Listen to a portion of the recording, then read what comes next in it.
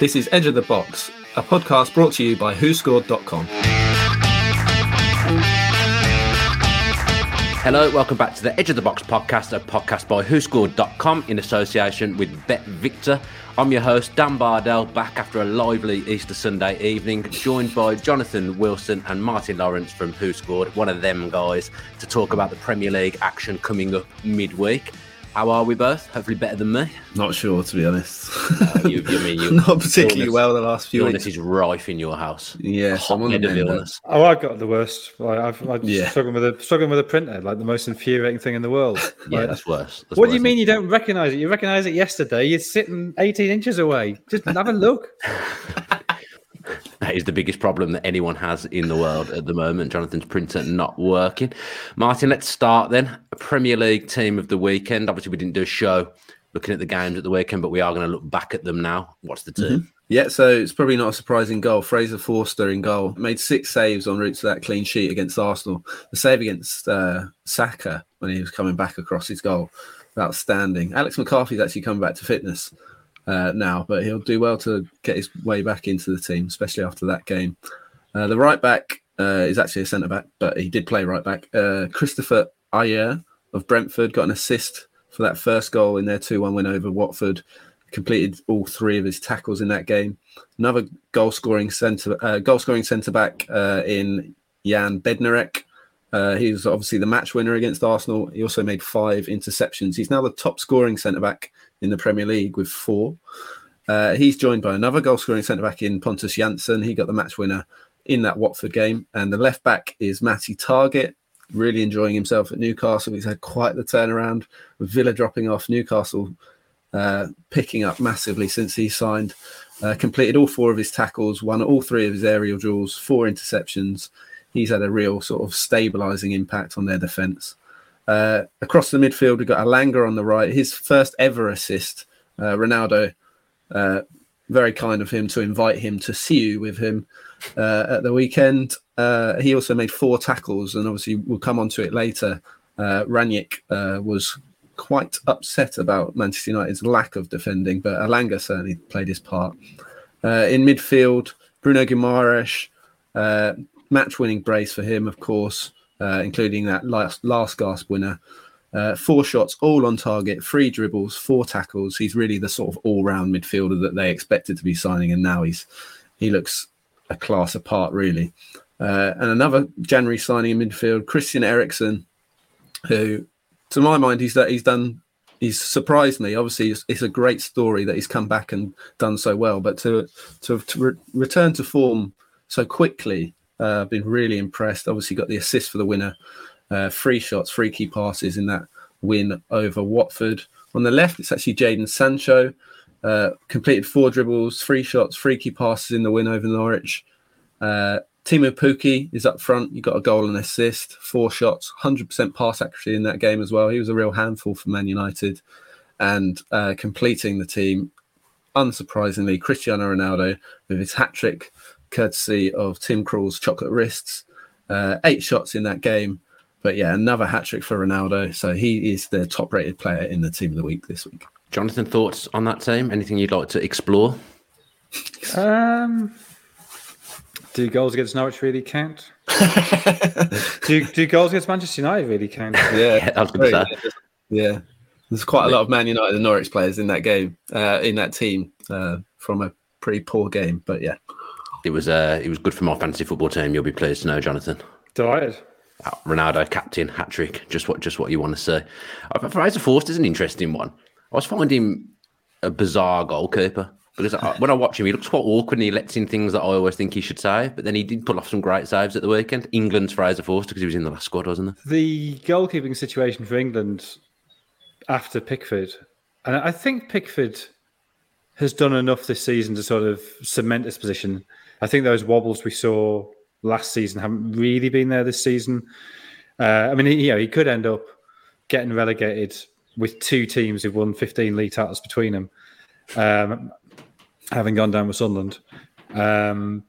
But yeah, I think Pickford is sort of nailed on to be number 1 at the World Cup, barring some catastrophic drop-off in form in the autumn. But behind him, I don't think it's obvious at all. Ramsdale. Well, yeah, but Ramsdale I think looked a little. I mean, the thing with Ramsdale is he's the nearest like-for-like replacement for Pickford. Clearly, Pickford's distribution is one of the things that gives him the edge. But Ramsdale has, after a great start of the season, he has dropped off a bit. Pope obviously had a great game yesterday. Forster's playing well. So there are options there. Butland, he sort of seems to be coming back after a slightly rocky spell. So, Dean Henderson needs a move, doesn't he? Well, he's just not playing, is he? That's the problem. Yeah. And he's sort of been scuppered by United being rubbish in the cups. So he's not even getting that exposure. But they've gone out of the cups so early, both of them, that he's sort of been forgotten about. I mean, I literally did forget about him there. He wasn't. I thought you might have. Well, let's talk about Johnston as well. Sam Johnson needs a move as well. Another one needs a move. He's on a free, isn't he, at the end of the season? Yeah, he will be. To see where he goes. I think he'll go somewhere and be back up. I reckon a number 2 goalkeeper to a top team. I don't know where though. I couldn't tell you where he's going to go. Let's talk about rubbish Manchester United then as they visit Anfield this midweek round of fixtures. Though obviously rubbish Manchester United did beat Norwich 3-2 at the weekend. Let's start with Liverpool, the Pauline derby, of course. This Mo Salah, Jonathan, a little bit. It feels like quite a heavy drop off now. It feels like it's been a while since I've seen him have a good game. It feels like a while since he scored, particularly from open play. At one point, you just said games, he was. Is it 12 appearances? Sorry, 12 appearances without a goal. Yeah, bloody hell. Yeah, I didn't realise from open play. I didn't realise it was that high. He's got a penalty in that time. Yeah, that's. That is a drop off. Yeah, he's only scored 2 from open play since he came back from Cup of Nations, where I don't think it was really his fault of the Cup of Nations. I think the way Egypt played under Queiroz was pretty miserable. He ended up sort of wandering around up front by himself, not getting any service, not getting any support, nobody running beyond him, nobody creating space for him.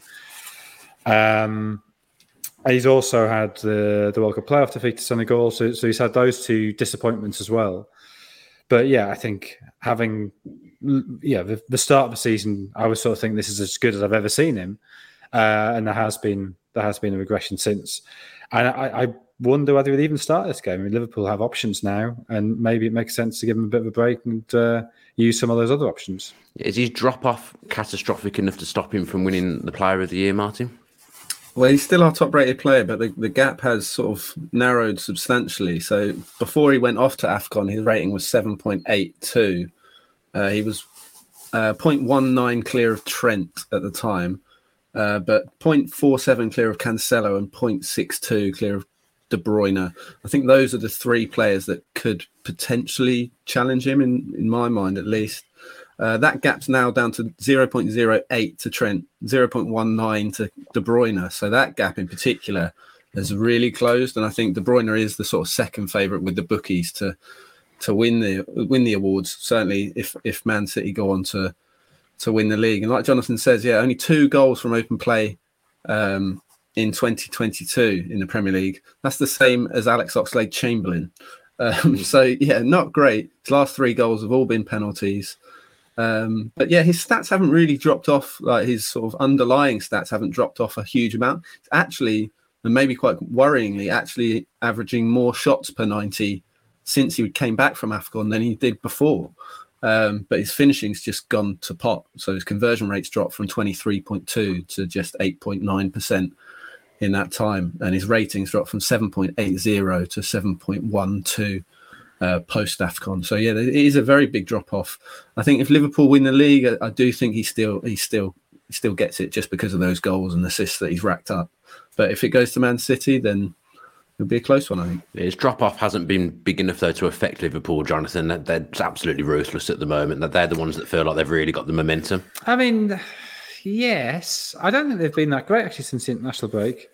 Yeah, I don't think either game against Benfica, they were at their best. I think a bit sloppy, both of those. I mean, comfortably the better side, but a bit sloppy in those 2 games. Against City, the first half, they were in the league game, so they were definitely second best and came back into it second half. But Guardiola said as well, didn't he, that he ended up feeling that was a missed opportunity for City. They're definitely the better side on Sunday on Saturday in the Cup semi, but City made a lot of changes and they'd come through 2 games against Atletico.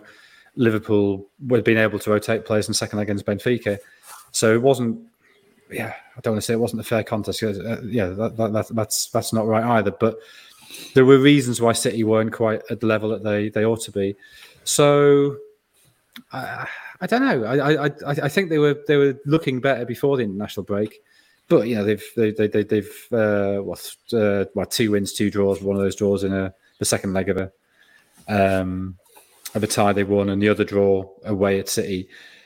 The results have been fine, but I don't think performances have been that great. I mean, just on this point of Salah and Player of the Year, it partly depends which Player of the Year you're talking about, because the PFA, the voting is done really early. In fact, the voting may already have been done. PFA, so the drop-off might not matter there.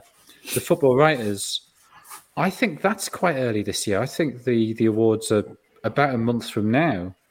So we may not even know who's won the league. It shouldn't matter, to be honest, who's won the league. It's not about who's won the league. It's about who's been the best player.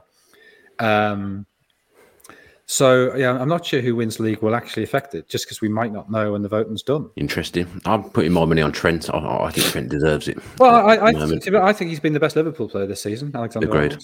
Yeah. I mean, he maybe hasn't reached the absolute highs that Salah has, but I think in terms of consistency, I'd say, he's been the best.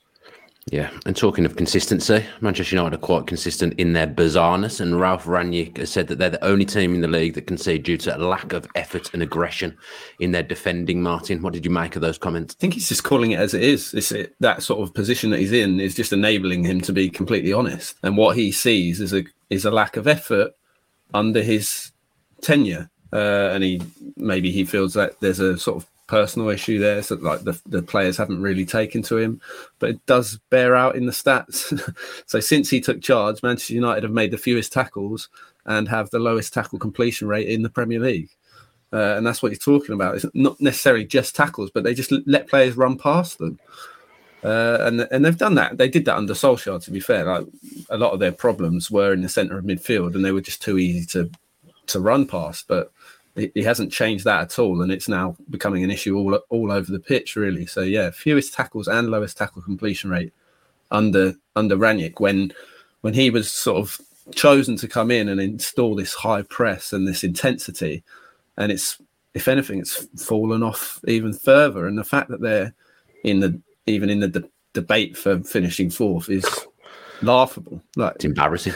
It genuinely is. It's kind of a little bit David Brent. Manchester United defence, some slugs with no personality. It just felt like he's gone a little bit David Brent there. Jonathan, Manchester United's midfield selection at the weekend. I saw that team, that central midfield area, and just laughed. I know Fred and McTominay are absent at the moment, but a central midfield three of Bruno Fernandes, Jesse Lingard, and Paul Pogba. I mean, the defence, you can point the finger at them all you like, but you're always going to be open when you've got a midfield like that. Yeah,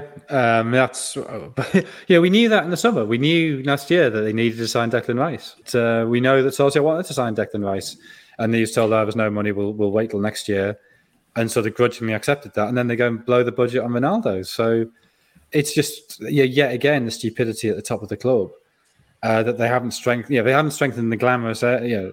It's not a glamorous area, so they haven't bothered to invest the money there because they don't really understand that you need destroyers as well as people who score goals and do flashy things.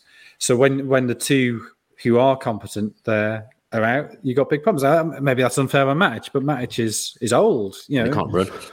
Yeah, he can play the odd game here and there, but you can't expect him to play every match. And I guess Rangnick's logic was, well, we'll leave Matic out for Norwich because we should be good enough to beat Norwich without him, but we'll need him for Liverpool. But what's happened to United's academy? They haven't got a kid coming through who could play there. Pogba, we shouldn't forget, did win the World Cup playing at the back of midfield, but somehow he can't do it for United because he hasn't got Kante sitting alongside him, telling him what to do and keeping him honest. So, I mean, I think it's an indictment of everything, isn't it? Everything that's wrong with the club. They haven't signed the right players. They've got a lack of depth there. The squad's misshapen. And then Pogba can't be bothered to do it. He clearly does know how to do it. He can do it. He might not want to do it regularly, but surely he could do it in extremis when the other two players he could play there are out. but seems incapable of doing that. Yeah, you should be able to do it against Norwich as well if you're going to do it against anyone. I mean, they did okay, didn't they? But they are a poor side. Let's be completely honest about it. Well, they let in 2, and Rashica nearly made it 3. That's not okay against Norwich. That's unacceptable against Norwich.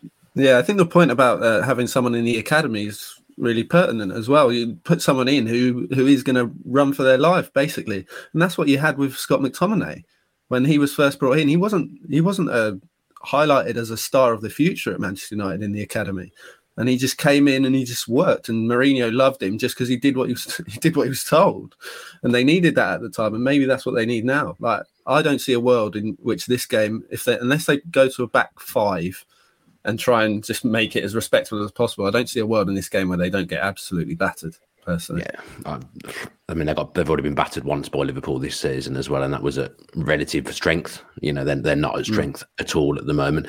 So they've got Garner, haven't they, on loan at Forest, who perhaps could have done a job at the back of midfield, but obviously he's on loan, so he's not going to play there. So it's pointless me discussing that.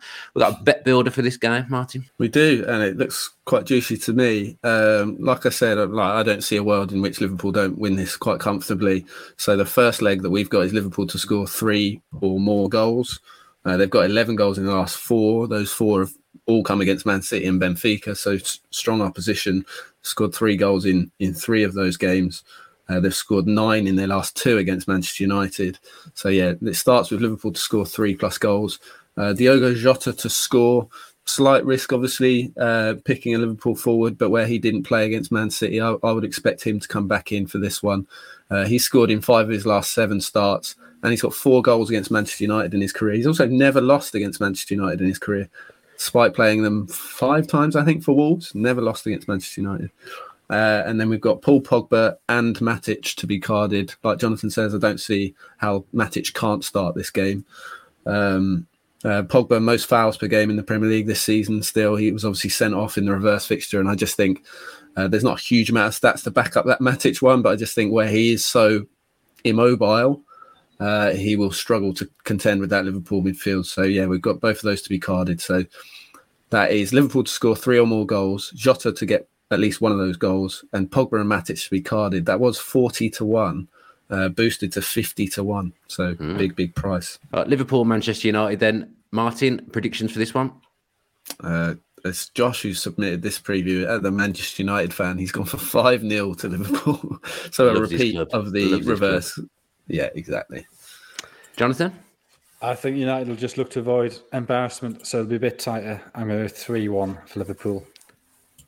I've said 3-0 to Liverpool. Let's look at the top 4 race, or dawdle, as we've got down on the script here. I mean, it is embarrassing, Jonathan, that Manchester United are even in contention given the season that they've had, but nobody seems to want that last Champions League space this season. Embarrassing. Tottenham had a terrible start. Let's not forget that. Arsenal also had a terrible start.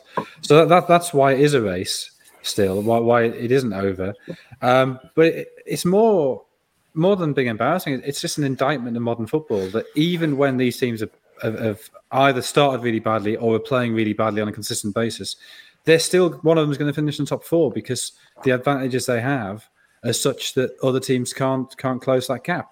Maybe West Ham, if they hadn't had the Europa League, would have been able to, but I don't blame West Ham at all for focusing on the Europa League.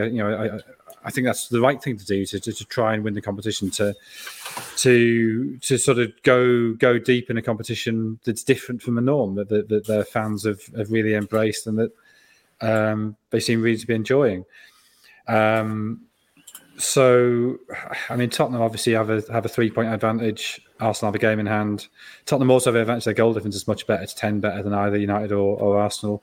And I think Tottenham probably have the easiest run in. That United, after Liverpool, they've still got to go away to Arsenal, and they've got Chelsea at home. Arsenal play Chelsea away midweek, then United, and they've got to go to Tottenham. Whereas Tottenham, apart from the Arsenal game, there's no really big side. And also they finish off Burnley-Norwich, which is probably about as gentle as you're going to get, albeit Burnley may still be battling to survive by then. Having said that, Brentford away is their next game. At the minute, doesn't look as easy as it might have done 2 or 3 weeks ago. But I still think Tottenham have probably got the preferable fixtures, the fact they have that advantage of goal difference. And I also think that defeat to Brighton on Saturday, it it felt like a blip. You know, the way Tottenham have been playing recently. I suppose you're going to tell me that they were lucky against Villa. Very fortunate, Jonathan. Very fortunate indeed.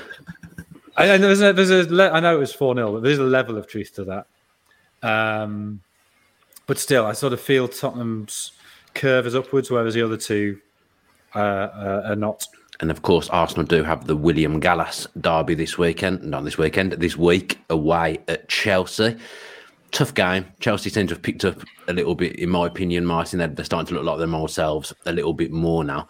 What's gone wrong for Arsenal? Is it squad depth? You know, the injuries have really seemed to have come at a bad time for them. And is it just a lack of squad depth that's caught up with them, or is there something more sinister going on? In my opinion, it's those injuries, and it's come at a really bad time. Like Jonathan says, Chelsea, Man U, they've got West Ham after that as well, away from home, then Leeds, then Tottenham. So I think they're in real trouble. And we did look into the ratings of the teams that each team has left to play in that race, and it is Tottenham that have the easiest run in. According to our ratings, Manchester United with the hardest, but yeah, Arsenal's is not straightforward, even though they've got that game in hand. And if you just look at the players that have come in for the 4 players that were missing, so they're without Tomiyasu, Tierney, Partey, and Lacazette at the weekend. The replacements are Cedric, Tavares, Lokonga, and Nketiah. And that starting lineup is not great. Like when you look at it, and I do think it's just. Arsenal probably still just punching above their weight, to be honest. In terms of their squad depth, it's just not there. Their starting 11's decent, and obviously they've got really good young players that set them up for a promising future, but they need a big transfer window, in my opinion. They need to sign 4 or 5 very solid, at least a couple of players to go into the starting 11, and then another 3 or 4 that improve the squad, because the squad just isn't there.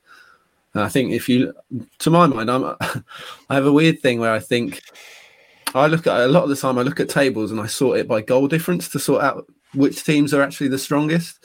And Jonathan alluded to it there. Tottenham's goal difference is a lot stronger than Manchester United's and Arsenal's and West Ham's.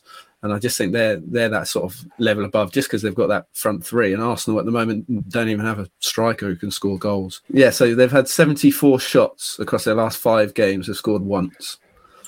So that's a problem. Someone else who can't really dress up at the moment is Romelu Lukaku. Jonathan, flop of the season. If it's not him, who would it be? I don't think it's the worst signing of the season. I think that's Ronaldo. But Ronaldo scoring though, Lukaku's doing absolutely nothing and cost us. What he's done to the team, though. Isn't it? Exactly. It's what he's done to the club. That he's completely destroyed the club.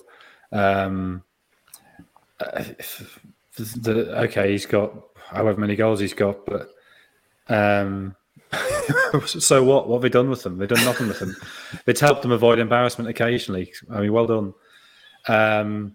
Lukaku, his stats are obviously going to be worse than Ronaldo's, but I still think there's a possibility that Lukaku could come good. I mean, there's a possibility. I don't think it's likely, but it's not totally impossible. At least he's got resale value. And at least he hasn't financially crippled you and stopped you getting Antonio Conte and stopped you getting Declan Rice. On the Ronaldo front, I don't think he's been the biggest flop of the season, but if you're talking about worst signings, I think he's definitely up there.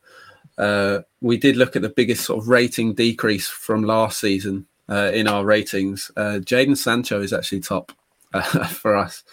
Lukaku is second, and then it's Rashford, who would probably be up there as my flop of the season. I would probably say Rashford or Maguire as the flop of the season.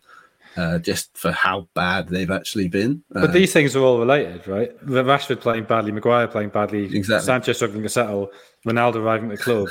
Yeah, there is a relationship there. But yeah, in the top 6 or the bottom 6 or whatever you want to call it of the biggest drop-offs, Sancho, Lukaku, Ronaldo, and Grealish are all in the bottom 6, and those were the 4 big signings this summer, and none of them have paid off to now, at least. Big signings don't work. Look at the 25 most expensive signings in history. There's about 2 of them you can say were successes. Yeah, I think Sancho and Grealish, obviously, I think they've got time to turn it around. I struggle to see a way back for Lukaku, especially with Havertz and Werner actually now looking pretty useful alongside each other.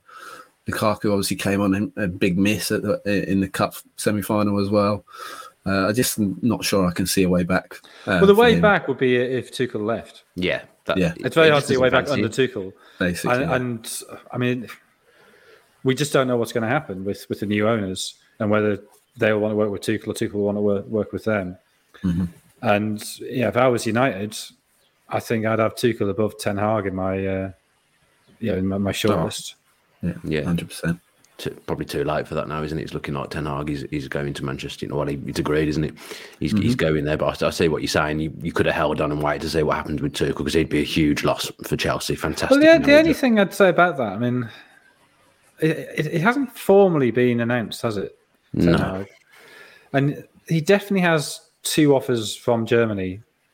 And I just wonder whether his demands over control will be acceptable to the Glazers. Who knows? In Manchester United, they'll probably just agree to it and then do the complete opposite of what they say anyway. That seems to be the way. Is that Manchester United have not come off well in this podcast? We've got on Lukaku. Sorry, I did have a few stats. He's got the same number of goals this season from more minutes. Obviously, he's not played a lot of minutes, but he's played more minutes than Ademola Lookman, Cucho Hernandez, and Johan Visser, and they've all scored the same number of goals as Lukaku from less minutes. Tyler, I think even it's just he's not really having. He's not.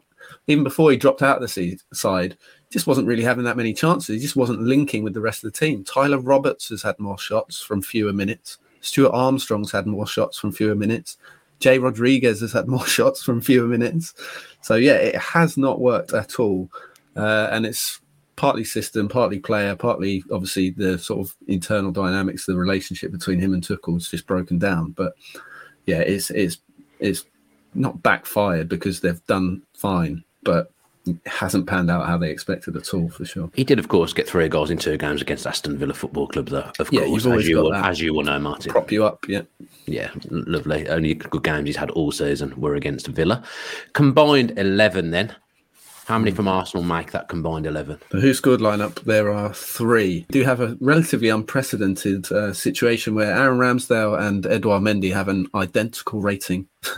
What happens there? How do we separate? We've given it to Ramsdale because he's played one more game. Couldn't really judge it any other way. We've got a 3-4-3. The back 3 is all Chelsea: Christensen, Silva, Rudiger. The midfield 4 is all Chelsea: Reece James, Kovacic, Mount, Alonso. And then we have Saka and Smith Rowe either side of Kai Havertz. If I'm playing a back, the only Arsenal player who gets in is if I played a 4-2-3-1, I'd probably have Saka in the 3. Otherwise, it's all Chelsea. So, Jonathan, what's your prediction for this one? 2-0 Chelsea. 2-0 to Chelsea. Martin? 2-1 to Chelsea. I'm going to go 2-0 to Chelsea as well. Right then, the worst sacking of all time, Jonathan, in my opinion. Sean Dyche getting the boot towards the back end of the season. It has got panned, that sacking, and I think rightly so. Is there any world in which this is a good decision from Burnley? I suppose if they stay up, it's a good decision. If they stay up, it's a good decision. I assume the stuff we don't know. To sack him with, 8 games to go, that's just about the right time for a last roll of a dice. But you need somebody ready to come in, and they don't seem to have that, which makes no it one very, ever very seems odd. to have anyone ready to come in nowadays. The last few sackings, it feels like there's been no one ready to come in. Yeah, and I mean, people close to the club will know whether Dyche's presence had become sort of toxic, and players felt they couldn't work under him anymore. But that certainly wasn't the impression you got from the outside. But I think there must have been something else that's gone on, whether that's a disagreement with the board or whatever.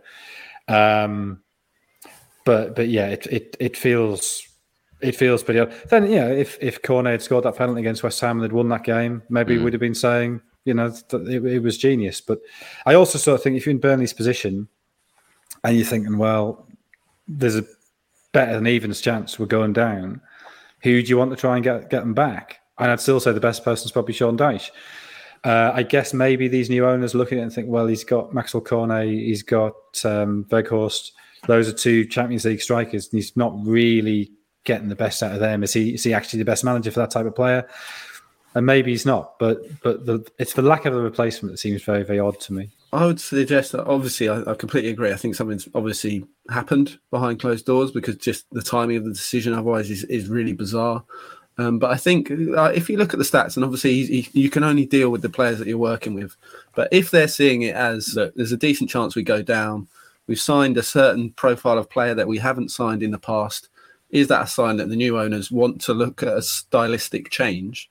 And if they do, then while it's a weird decision and he'd probably get them back up, then they're within their rights to make that change if they feel like they want to go in a different direction. Because if you look at the stats, they're bottom for possession, 38.6%, bottom for pass accuracy, 19th for shots, last for shots on target, 19th for shots conceded as well. So they're not good stats. And you, like I said, you can only deal with what you've got. And he hasn't been backed throughout his time at the club, at least.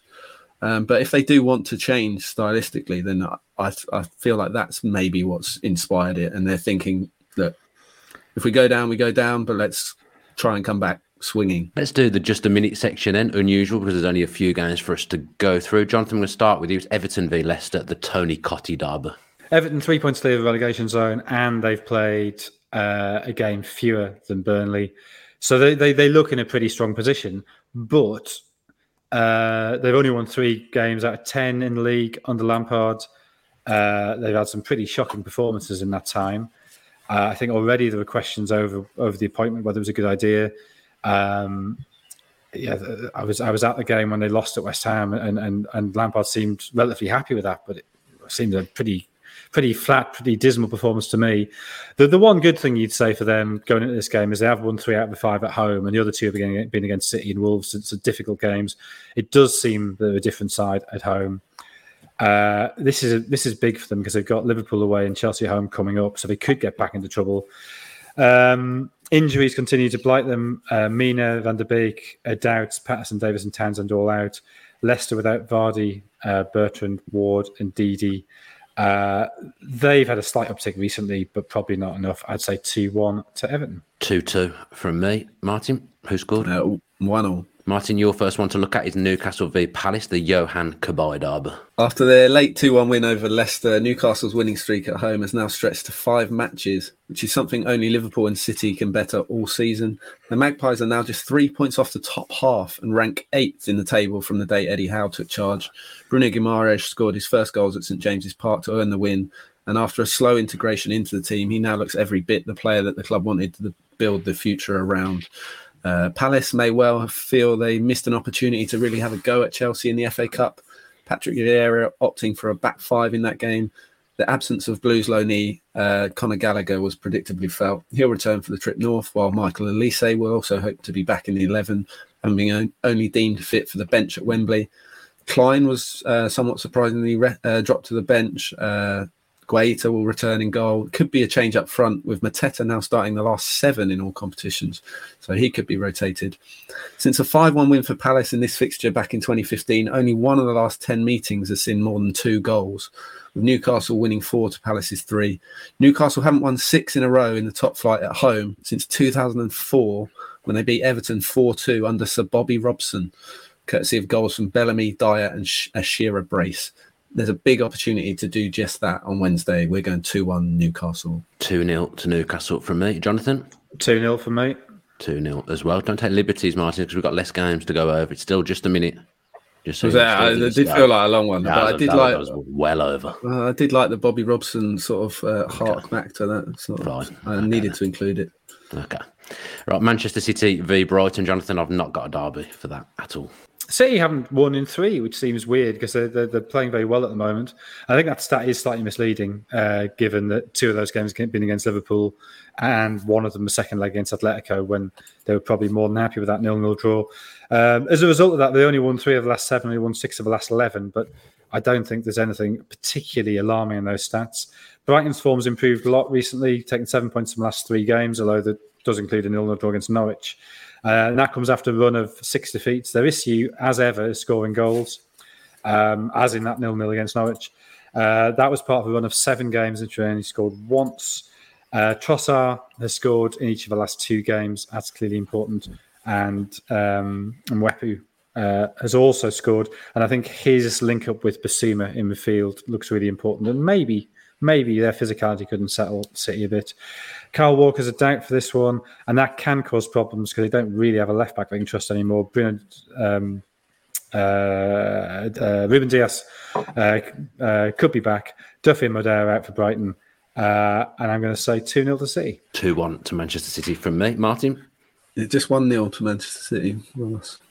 All tighter than perhaps you would have expected our predictions to be.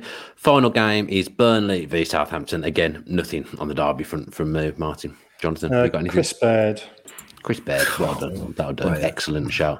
Yeah. Burnley, Southampton, then Martin. Managerless Burnley missed a huge chance to move within a point of Everton after Cornet missed from the spot with the chance to put the Clarets 2 up against West Ham. Remains to be seen at the time of the recording if they'll have a new man in charge come Thursday, but whomever is in the dugout will know that wins in their remaining 4 home games will be vital to their survival hopes. Captain Ben Mee is among those in interim charge at present and will hope to lead by example before long-term leg injury has left him out. Ashley Westwood is now out for the season as well. Southampton did what they usually do after getting battered and bounced back with a solid performance and even better result against Arsenal. Forster was the star of the show at the weekend. They've only scored 3 goals in 6 top-flight trips to Turf Moor, but did win this fixture 1-0 last season. Burnley have scored 7 across said meetings, 5 of which have been scored by Ashley Barnes. It's not started since September, though, so probably not one to bring into your fancy football team. The Clarets will instead hope Wout Weghorst can back up his goal at the weekend, with the Dutchman having had as many shots in his first 3 Burnley games as he has in his last 10. We're going 1-1 Burnley, Southampton. 1-0 Burnley from me. Jonathan? 1-1. 1-0 for you as well. That does us for this week's edition of the Edge of the Box podcast. We're going to be back on Friday to preview all the weekend's Premier League action. Don't forget to subscribe to the channel with your post notifications on. Let's get them subscriber numbers up. Enjoy your week, enjoy all the football, and as ever, please stay safe.